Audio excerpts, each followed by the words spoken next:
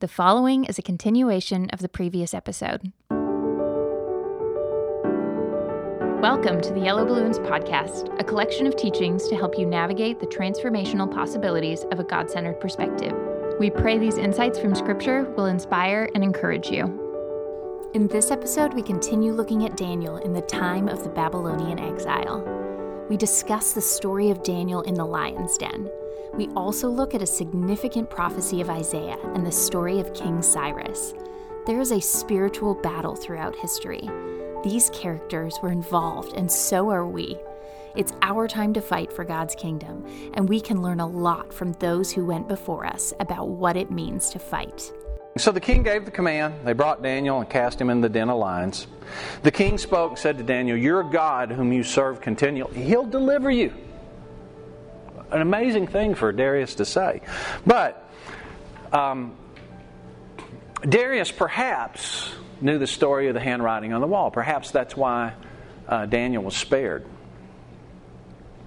Then a stone was brought and laid on the mouth of the den, and the king sealed it with his own signet ring and the signets of the Lord's, to make sure nobody could break it. And the purpose concerning Daniel might not be changed. And the king went to his palace and spent the night fasting.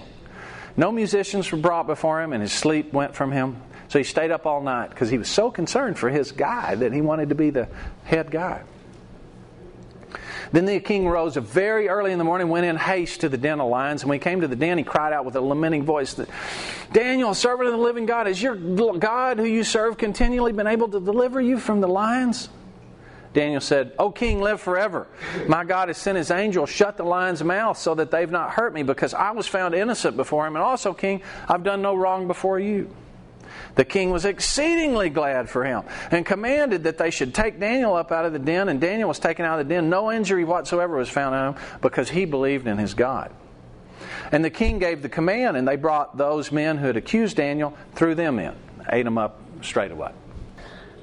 Well, we see pride is the source of downfall for Belshazzar. Greed is the source of downfall for these eunuch who want to kill Daniel. And both of them are rooted in the same thing, which is the attitude of Satan. Let's look at Isaiah 14. Isaiah, written during this 700-ish time frame, or during Hezekiah. And he predicts this exile and return. And during the course of doing so, in Isaiah chapter 14, he talks about Lucifer. Chapter 14, verse 12. And Lucifer's attitude. "How you are fallen," this is 14:12, Isaiah. "How you are fallen from heaven, O Lucifer, son of the morning. How you are cut down to the ground, you who weaken nations. For you've said in your heart, I will ascend into heaven. I will exalt my throne above the stars of God. I will also sit in the mount of the congregation on the farthest sides of the north. I will ascend above the heights of the clouds. I will be like the Most High. I will do what I want to do. I will impose my will on others. I will put others beneath me, and I will be served." I've been told that they've done some kind of study about language in our time and era, and the incidence of the word I and me in everyday conversation has exploded. Because, in fact, the heart of Satan is the heart of being elevated and being served through coercion by other people. There's no greater elevation and coercion than being able to kill people if they don't give you their money.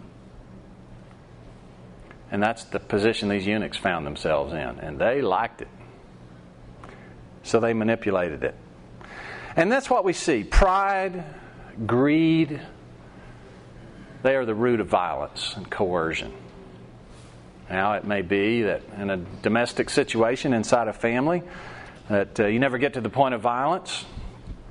So instead use emotional coercion or perhaps exclusion. But it all amounts to the same thing. And it's all rooted in pride. And I think what God is giving us here is a very stark example of the fruits of pride. The wages of sin is death. The root of sin is pride. I will do my way. And he's also given us an example of a great man who, in spite of the consequences, in spite of what the world says, I'm serving God. I got eunuched. I'm serving God. I got taken away from my home, put in a place I didn't want to be. I'm serving God. I got put in a university to get brainwashed in a foreign philosophy. I'm serving God. I'm threatened with death because somebody can't interpret the dream. I'm serving God. I have a chance when I interpret the dream to wipe out all my competitors. I'm going to save them. I have the opportunity to just compromise a little bit and let the money keep flowing and have my position. I'm serving my God. It's really an amazing, amazing contrast. Pride and humility. Pride and bowing the knee before God. Now, of course, God is sovereign over this entire situation. And it's interesting to look at what happens shortly thereafter. And we'll just look at the very, very first part of the return and it begins with the character Cyrus. Let's look at Ezra chapter 1. Cyrus, perhaps is king during Darius the Mede, perhaps comes after him. It's not clear. What is clear is that Cyrus makes a proclamation. Now, in the first year of Cyrus, king of Persia, that the word of the Lord by the mouth of Jeremiah might be fulfilled, the Lord stirred up the spirit of Cyrus, king of Persia, so he made a proclamation throughout all his kingdom and also put it in writing, saying, Thus says Cyrus, king of Persia, all the kingdoms of the earth the Lord God of heaven has given me, and he's commanded me to build him a house in Jerusalem. And he goes on and basically he orders the return and the rebuilding of the temple. Now, remember, Isaiah was written back in here in this 700 time frame. And let's go back to Isaiah again, chapter 44, verse 28. Who says of Cyrus, speaking of God, He is my shepherd, and he shall perform all my pleasure. Saying to Jerusalem, You shall be built, and to the temple, Your foundation shall be laid. Thus says the Lord to His anointed, to Cyrus, whose right hand I have held, to subdue the nations before him and loose the armor of kings, to open before him the double doors, so the gates will not be shut. I will go before you. To Cyrus, I'll call you by name. And this is probably, let's see, what would it be, maybe 100 years before Cyrus is even born. This is a time when Persia is not the dominant power in the world. Assyria is the dominant power in the world. And it's going to go to Babylon and then to Persia before a possibility of somebody named Cyrus coming up. Liberal critics who say the Word of God, is just something mythology people made up to explain things and all that sort of thing. They try to make Isaiah 2 books so that everything after chapter 40 is something that was written much later. They call it Deutero-Isaiah. And this is one of the reasons why, because you can't really predict someone by name in a nation that's not even involved in the world affairs that much to rebuild Jerusalem while Jerusalem is still standing, has never fallen, and that guy's not even born unless it's God prophesying about the future, and these liberal guys don't think that that's possible. That was a pretty widely held view until they found a Dead Sea Scroll with a roll of Isaiah pretty well intact, and of course there's no chapters in the original scrolls, and it had no break at chapter 40. It just kept right on going. So they got to find some other way to doubt. So here you've got a pagan king who's a type and image of Jesus. So what does that tell us? Well, God's sovereign over all this stuff. I mean, He can use anyone He wants to. And the Proverbs tells us that the heart of a ruler is in the hands of God. Remember one of the people that prophesied Jesus' death and resurrection? Caiaphas, the high priest, who was the instrument of killing Him. And God used a jackass at one point in time to say something. He can use anybody, any way He pleases. And here He's using Cyrus. It's really encouraging. And all of this all of this is under the umbrella of a great spiritual warfare. Let's go back to Daniel and let's look at chapter 10. All right, chapter 10, verse 13. But the prince of the kingdom of Persia withstood me 21 days, and behold, Michael, one of the chief princes, came to help me. Now, this is an angel speaking. So if you go back up to, let's say verse 7, I, Daniel, alone saw the vision. And verse 10, let's see. Yeah. Suddenly a hand touched me, which made me tremble on my knees on the palms of my hands. And he said to me, O Daniel, man greatly beloved, understand the words that I speak to you and stand upright, for I have now been sent to you. When he was speaking this word to me, I stood trembling. Then he said to me, do not fear, Daniel, for from the first day that you set your heart to understand and to humble yourselves before your God, which was about 21 days earlier, as I recall, your words were heard, and I have come because of your words. But the prince of the kingdom of Persia withstood me 21 days. And behold, Michael, one of the chief princes, came to help me, for I've been left alone there with the kings of Persia. So here we've got Cyrus doing the will of God and we got Darius that's a big fan of Daniel. But the prince of Persia here is actually a satanic figure. And Daniel prays, and an angel's dispatched to go and answer Daniel, but he's blocked by this prince of Persia for 21 days until Michael comes and helps him overcome this angelic figure. In verse 14, now I've come to make you understand what will happen to your people.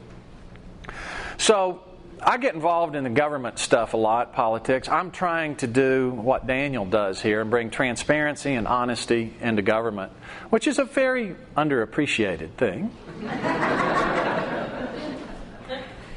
And I consider it to be a great ministry because it's such a nasty arena. And most people that go into politics go in there because they want to get something from someone else instead of competing and serving for it. They want to just take it. I have a congressman friend, and one day I was sitting in his office, and I was encouraging him to do something. He said, 98% of the people that sit in that chair are asking for federal money. And later he said, this is how it works up here. A businessman wants a contract, and he pays a $10 million contract. So he goes and he hires an $80,000 lobbyist, and he pays a consultant $100,000, and he gives $100,000 to the chairman's re-election fund. And he gets a $10 million contract. I mean, it's an unbelievable rate of return. And then when some guy in Wyoming or someplace gets in trouble and he's going to lose his election, he calls up all the committee chairmen who have these big slush funds, and they all give him some money to keep his seat. It's this giant incumbency protection racket. And nobody can extract themselves from it because the money's just too great. Does that sound familiar? Is there anything new about this? It's the same racket Daniel was involved in. And I can just tell you from personal experience, when somebody tries to blow that up, they don't like it. And they come after you. And they start looking for ways to overthrow you. They may even have an opposition research person come out and start spreading negative things about you in the newspaper or whatever. And I got friends that this has happened to. But you can do one of two things. You can get mad at that person and say, well, you're just a lousy crook. Or you can look at it, I think the way Daniel looked at it there's something way bigger going on here. There's an angelic battle happening. There's good and evil. There's the spirit of Satan that's all about, I want to be lifted up. And I want to put myself over you.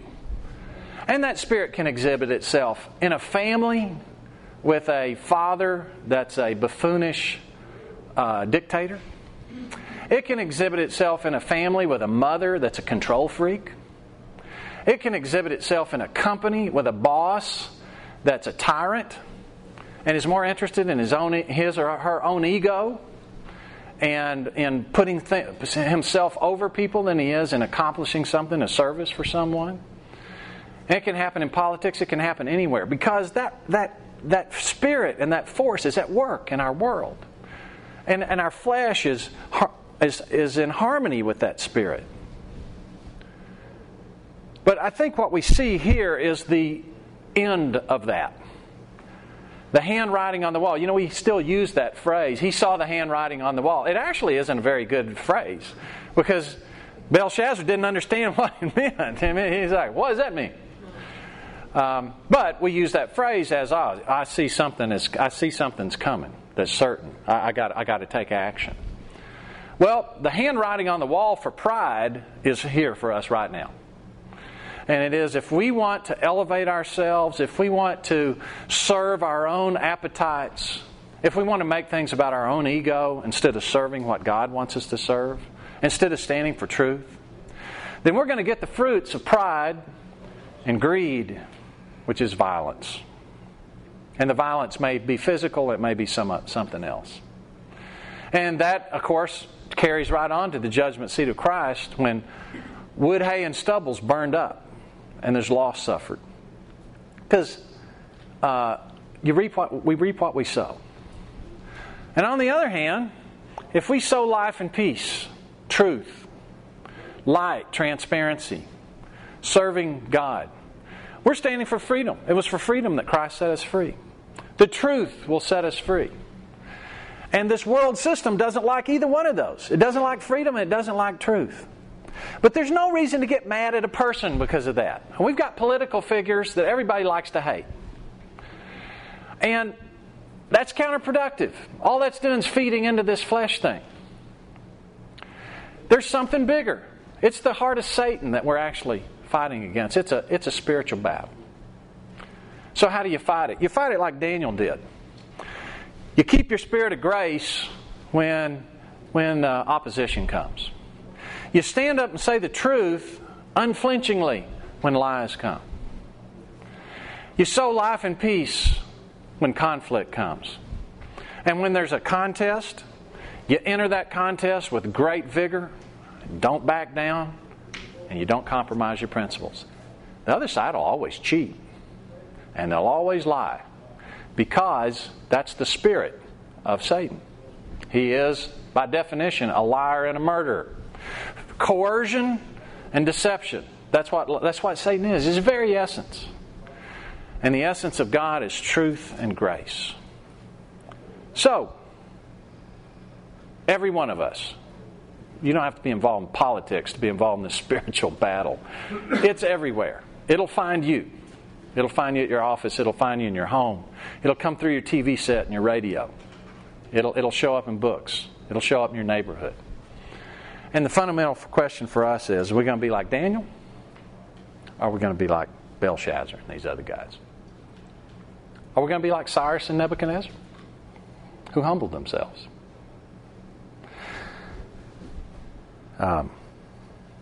Handwriting on the wall, lion's den, spiritual battle.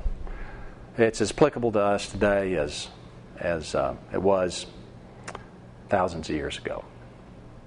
God, thank you for this amazing message and this amazing man who shows us what it looks like to have the courage of standing for what's true and right, even with a pagan king and a pagan administration who hated him and wanted him out, yet he stood. And you lifted him up. Well, it was tough for Daniel. And I pray, God, that as we interact with other human beings in this world where Satan is still able to influence through with his spirit, God, I pray that you will give us the wisdom and the strength and the power to walk in your ways, to speak the truth in love. to turn the other cheek, to be as wise as serpents and innocent as doves, to fight the fight without relenting. In Jesus' name, amen. Thanks for listening to the Yellow Balloons podcast. If you want more information on adopting a God-centered perspective, visit our website at yellowballoons.net. And if you have any questions related to what you just heard, we would love to hear from you. Please email us at contact@yellowballoons.net. Thanks for listening.